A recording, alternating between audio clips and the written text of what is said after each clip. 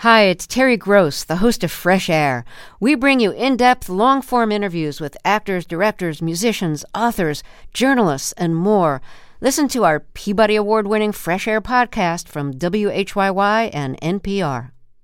In the NoCo is supported by Blue Federal Credit Union, with locations from Denver to Cheyenne, helping members tap into the power of community. More information at bluefcu.com. You're listening to a special 2022 midterm elections episode of KUNC's Colorado Edition. Welcome back. I'm State House reporter Lucas Brady Woods. It's Friday, October 14th, and the midterms are less than a month away. Ballots start going out to voters on Monday, and there's a lot at stake here in Colorado. First of all, there are 11 statewide ballot measures. They cover a ton of issues, including affordable housing, free school lunches, and legalizing magic mushrooms for some medical treatments. We also have a brand new congressional district that's pretty much a toss-up between Republicans and Democrats. Then there are also a bunch of statewide and local races. In fact, one of the most watched U.S. Senate races in the country this election season is right here in Colorado. I sat down with both of the candidates, Republican challenger Joe O'Dea and incumbent Senator Michael Bennet. We'll hear from Bennet later in the show, but first, I spoke with O'Dea about his platform, which includes shrinking government and limited access to abortion. He also says he would vote to codify same-sex marriage. Mr. O'Dea, thanks for taking the time to speak with me during a busy election season. Yeah, Lucas, good to be on with you today. Thank you for having me. Some Republican leaders, both in Colorado and nationally, have said your position will help win over independents who voted Democrat in 2018 and 2020. How do you plan to do that ahead of this year's election? Well, look, we've built a huge tent here in Colorado. We've attracted a lot of good, strong GOP Republicans, some strong Trump Republicans, independents, unaffiliated, and we've even got some disgruntled Democrats that have donated money to my campaign and are going to vote for me. And that's because we're not too far to the right and we're not way far to the left. We're in the middle. And I'm excited about representing Colorado. I'm really excited about the tent we've built and the coalition that's pushing us across the finish line here in November. And I think that's what Colorado's about. They're not extreme. They're in the middle, and they want representation that ignores the parties. So speaking of issues, I'd like to dive into those issues with one you've said is a priority of yours: inflation. You've also criticized the Inflation Reduction Act, which was recently passed by Congress. So to address rising inflation moving forward, what specific actions would you take as a senator that are different from those taken by the Inflation Reduction Act? And conversely, what does actually work in that legislation, if anything, and how would you build off of it? Well, look, I've been against that Inflation Reduction Act because it's a tax. It's a tax on working Americans. And it does nothing to reduce inflation. In fact, even Bernie Sanders is saying that it'll add to inflation.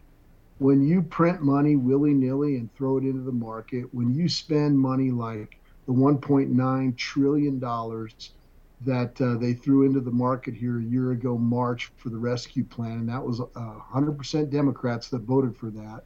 There was no Republicans behind that bill. It causes record inflation. Colorado's got record inflation right now. They said 15.6%. That's as if most working Americans are working an entire month for free. It's over 10% of what people are taking home. They've lost that buying power. So we need to quit spending.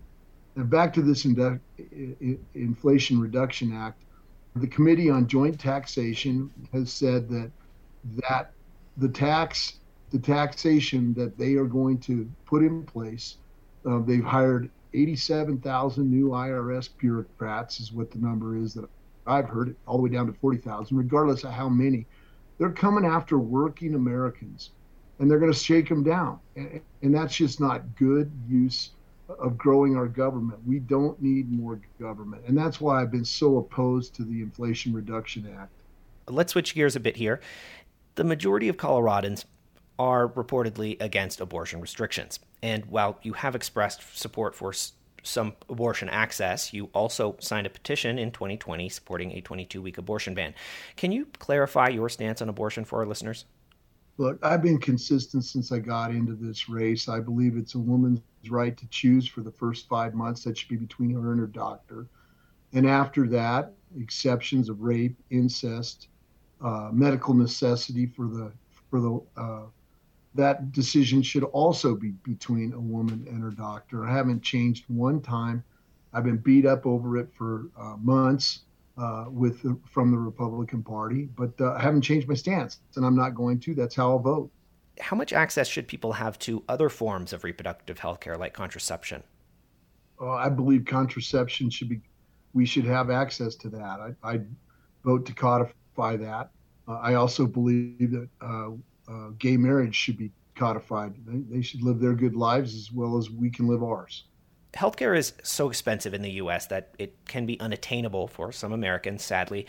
And you've specifically expressed support for an increased access to mental health care, but you're also largely against government spending. So how do you propose to increase mental health care access without increasing government spending on it? Well, I believe it's about setting priorities. We need to quit funding other programs. We need to quit funding bureaucrats like 87,000 IRS bureaucrats. That's not a good priority. We should redirect that money. I believe that money should go to securing our border. But those are the priority choices that people need to make, and I'll make those tough choices. I believe that we should fund mental health, but at the same time, I think we need to lower the employee count for all the bureaucracies. So what specifically would you support spending government money on in regard to addressing mental health? I've been very consistent. I believe that, mental health is a priority. We need to be compassionate. We need to get people into treatment centers that have alcohol and drug addictions. It's not compassionate to leave them on the street. I believe some of that should be funded at the local level.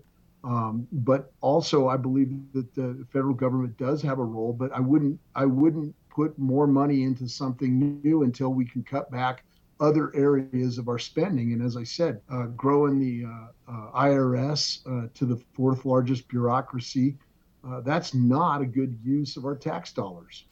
Another area that impacts mental health care is housing. What would you do differently as a senator to address the housing crisis here in Colorado?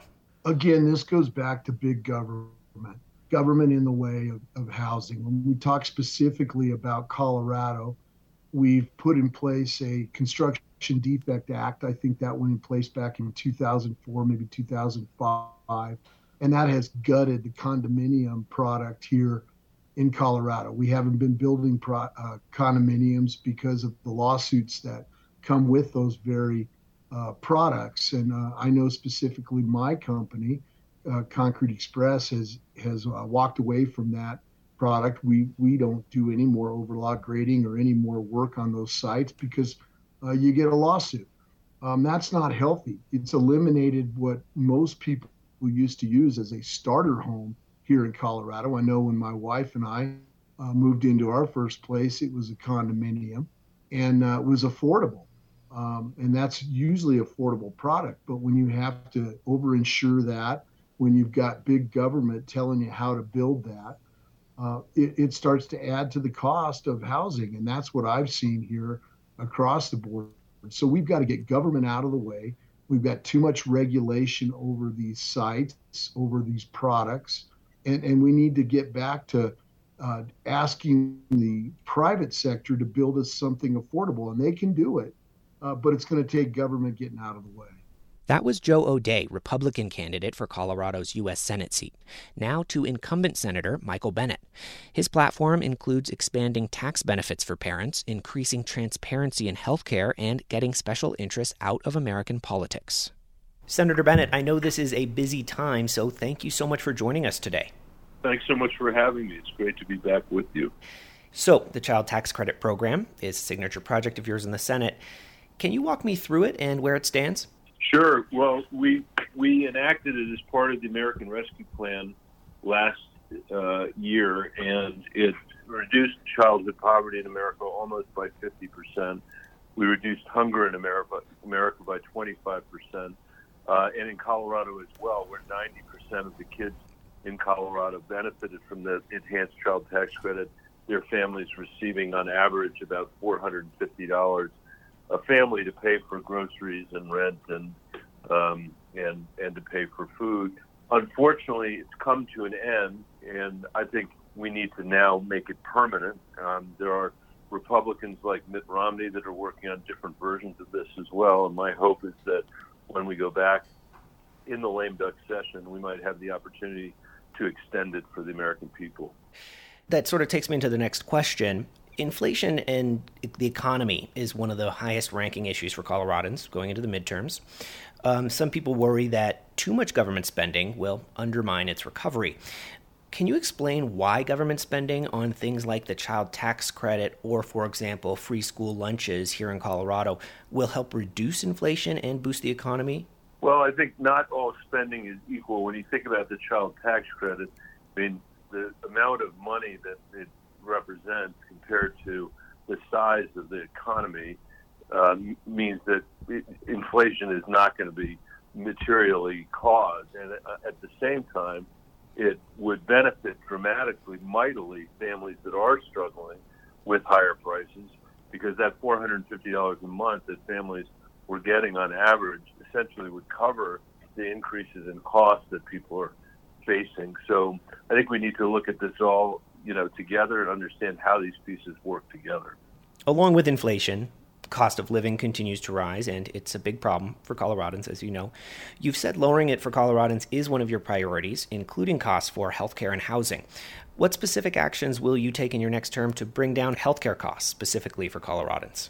First of all, we've just passed a bill that will bring down healthcare costs for Coloradans because the Inflation Reduction Act caps drug prices for seniors at $2,000 a year. It caps the cost of insulin at $35 a month for seniors. We tried to cap it for everybody, but unfortunately the Republicans stopped us from being able to do that. So that's something I'd like to go back and fix. And for the first time in American history, because of the bill we passed, Medicare is going to be required to negotiate drug prices on behalf of the American people. So I think we've already done some things that are going to make a difference. Obviously, we're not seeing the effects of those yet. What we need to do more broadly in terms of healthcare is create much more transparency in our healthcare system so that we can actually understand what everything costs, not just what you're charged, but what things actually cost. People need to be able to see that transparency, understand when they're having to make decisions to cut their prescription drugs in half because they can't afford their prescription drugs. It's too hard for people to understand, why that is. I think that we have to make our healthcare system much more transparent. So what about housing? Your campaign says you've worked with Colorado leaders to create a plan that will increase housing supply and lower costs. Can you talk through that plan? Yeah, this is an enormous pain point for Coloradans. I mean, I've heard people for the first time say they're thinking of moving out of Colorado because housing is so expensive here. When I was the superintendent of schools in Denver, I never met a teacher who didn't live in Denver. Everybody lived in Denver. But now, today, if you're teaching in DPS in Denver public schools, people can't generally afford to live in the city and county of Denver. So this is an enormous issue. That's why I put together a group of experts from all over the state. They said we need to build more housing. We need to speed up the approval of housing in our state, and we need to innovate with respect to building materials and the way houses are constructed. And we are writing a piece of legislation right now that will memorialize those recommendations in a set of incentives that will allow the federal housing money to be used in a way that's much more efficient, I hope, and much more productive. There's obviously a lot of factors that contribute to rising costs. One factor is investing groups buying up homes as opposed to first-time homeowners, and that's driving up prices.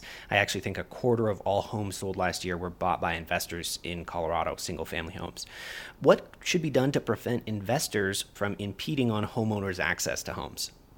It's such a good question, and I don't know the answer yet. It's something that we need to analyze and study. It's a relatively recent phenomenon, but I've met people just in all over Colorado who have asked, why are these out-of-state interests able to bid on houses before, your average person has the chance to do that. And then they're not obviously living in the houses, they're turning around and then renting the houses, which I think creates a distortion in the market. So this is something we really have to look at. I've not had a chance yet to study it, but I will after the election. So speaking of interests, you've been a senator for over a decade now, and you're campaigning part of the campaign platform is anti-corruption in Washington and putting an end, as your website says, to corporate and special interest influence. How have you worked to address this so far in the Senate, and what progress has been made? Well, I'd say that the elements of the Inflation Reduction Act that we just talked about are a big step forward in the sense that we finally overcame pharma to require Medicare to negotiate drug prices for the American people. That's something that, that has been decades in the making, and we finally got that done. I think that's probably the best recent example. Unfortunately, there's more that we have to do to get money out of our politics. We've got to create disclosure in our political system so people can know who's actually advertising in our political campaigns. I think that we've got to ban political gerrymandering in this country like we've done in Colorado. We have a very competitive new congressional district in Colorado. So I think there's much more work to do, and it's one of the reasons why I want to go back. That was Democratic Senator Michael Bennet speaking about his campaign for re-election. We're going to pivot away from the specific races now to talk about democracy in general. KUNC teamed up with America Amplified and other public radio stations all around the country for a special project, Democracy from the Ground Up. These are stories that take a look at the many ways people contribute to their communities by uniting them. With all the talk of democracy under threat, the purpose is to see what is working.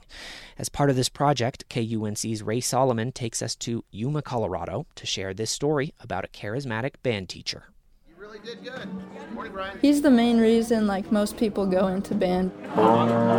He's always helping out everybody, and so you just kind of look up to him, and then you kind of do the same. He's trying to teach us to stay together. Instead of a class, he wants us to be more of like a family. My name's Rob Zahler. Being in band and having the teachers that I had shaped me and turned me into what I hope I am for other kids.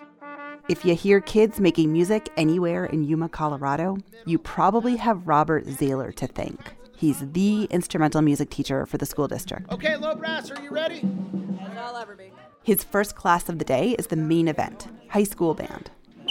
Let's go just with a nice, easy warm-up, half note. Yuma is a small town of about 3,500 people on Colorado's far eastern plains, right in the middle of one of the state's most productive agricultural areas. And Robert Zahler's high school music program is kind of a center of gravity for the town. Kids flock to the band room. Even though it can be difficult, it's like stress relief for me. Anna Chapman started playing the trumpet with Mr. Zahler in the 5th grade. Now she's a junior, playing in the high school band. It's always just, he's probably making some joke that's I find hilarious, and it's always just like the calm in the storm. 12th grader Jaime Montanez is another fan. Roberto is an awesome teacher. When Zahler first arrived in Yuma 15 years ago, the band was not the institution it is now. Let's see. He keeps a picture on his desk of that very first crop of band students. I think there was 16 in that group, just barely enough to fill up the first 2 rows of the band room. And I had that moment of, oh no, this might not work. But within a few years, he turned an anemic band program on life support into one of the most popular classes in school. It helps that he has a sense of humor. Teenagers love that. But he's so successful with the kids because he doesn't really see his role as just making music with them. As band teacher, his job is building a community. This is a spot and this is a group that kids need, and some kids need more than others. He encourages the kids to rely on each other by giving the more advanced students a job, to reach back and help their peers get better. You can cherry pick your talented kids, your ones who've been in it for longer, and say, okay, so I'm going to find 5 kids that are maybe a little less confident or much less confident, and I'm going to put them next to a person that they can hear the melody, they can hear what they're supposed to be doing. I feel like that's that's a really safe way for a kid to feel like, okay, now I know what it's supposed to sound like. Drums go to rims so we can really hear notes. 1, 2, 1 and 2 and ready, and. Every band practice, he runs through this ritual that demonstrates his philosophy. One by one, each class of musicians goes quiet, starting with the seniors. No seniors, just juniors, sophomores, freshmen. And. They know when it's about to happen. Uh-oh, he's going to start taking people away. My juniors, here we go, sophomores, freshmen. And the whole time you can just see the freshmen's eyes get bigger and bigger and bigger, like, oh no, we're next, and we're going to have to play by ourselves. Goodbye, sophomores, here we go. Ninthers, here we go. And here we are all back together. The cavalry over the hill. Here we are all together. And then I think the most important thing, because it wouldn't work if you didn't do this at the end, is to bring everybody back in together. Now listen to us. This is so much bigger and better when everybody's back in. And ready, and... Good. That's good. In a functioning community, people need to feel connected, like they belong somewhere. They need to feel a sense of purpose and an obligation to each other. That's what the Yuma High School Band practices each morning. In Yuma, Colorado, I'm Ray Solomon. That story is part of the America Amplified initiative. America Amplified is a national public media collaboration focused on community engagement reporting. That's all for today on Colorado Edition. Thanks for listening to a special 2022 midterm elections episode. Join us for another special episode next week, hosted by my colleague Scott Franz, who will be speaking to the candidates running for governor. You definitely don't want to miss that one. So make sure to subscribe to the Colorado Edition podcast on your favorite podcast app. Our theme music is composed by Colorado musicians Brianna Harris and Johnny Burrows. Other music in the show is by Blue Dot Sessions.